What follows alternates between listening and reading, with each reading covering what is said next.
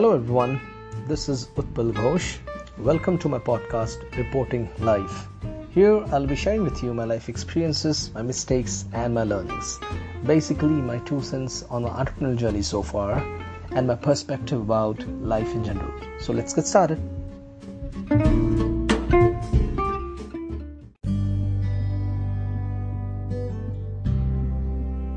Sign number 7. You are impatient. Being patient, I think it's the most important attribute for anyone in general, more so in entrepreneurship. A lot of times things won't happen the way you want it to. Sometimes your brilliant ideas will fail. Sometimes there'll be factors beyond your control which will attribute to this failure. You just need to hang in there till you reach your goal or vision. Of course, you also need to know when to exit or change the plan if things are just not working. But as they say, change your plans but not your goal.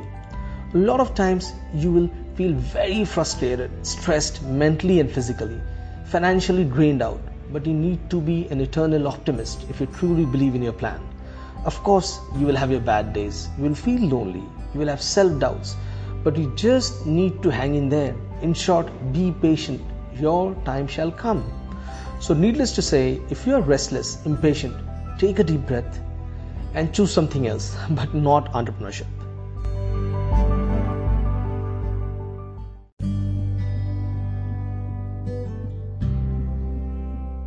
Sign number 8. If you seek motivation from others to go for your goals. While external motivation is always good and encouraging, but if you are one of them who gets motivated or demotivated due to external appreciation, then this is just not for you. More than praise, entrepreneurs will check if their idea or product is saleable, scalable and likable by end users. They work tirelessly. More than praises, they look for feedback. And then they use this feedback loop as a tool to improve their product. A true entrepreneur will value a customer's feedback more than a friend's wholehearted praise.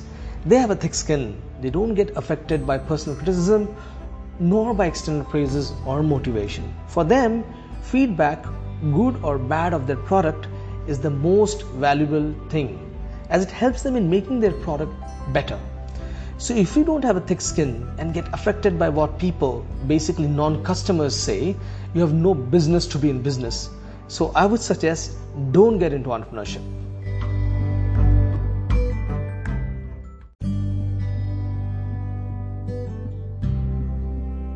Lastly, sign number 9. You plan a lot but you don't execute. You won't believe me, but I've come across at least 10 entrepreneurs still stuck with their ideas in nascent stages. Why? Because they keep coming up with brilliant ideas but just develop cold feet when it's time to execute. I mean, what's the point of having a brilliant idea and not executing it? They'll come up with different excuses like support, finances, timing, etc. but just won't start. They'll keep procrastinating. A lot of time, all you need to do is just to start.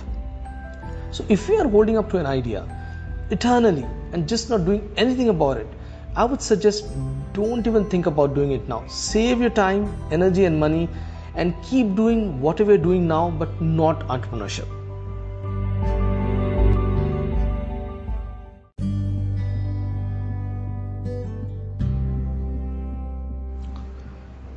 Well, entrepreneurship isn't for everyone.